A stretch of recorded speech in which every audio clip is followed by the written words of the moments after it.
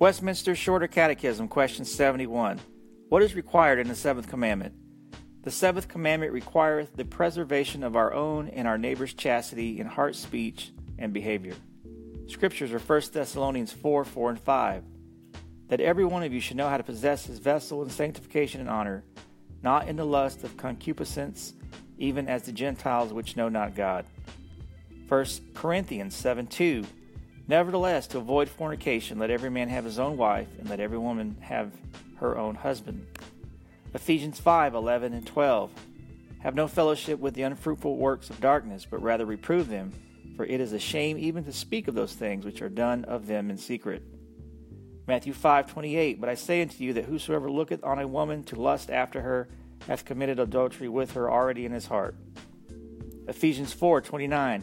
Let no corrupt communication proceed out of your mouth, but that which is good to the use of edifying, that it may minister grace unto the hearers. Colossians 4:6. Let your speech be always with grace, seasoned with salt, that ye may know how ye ought to answer every man. And 1 Peter 3:2. While they behold your chaste conversation coupled with fear.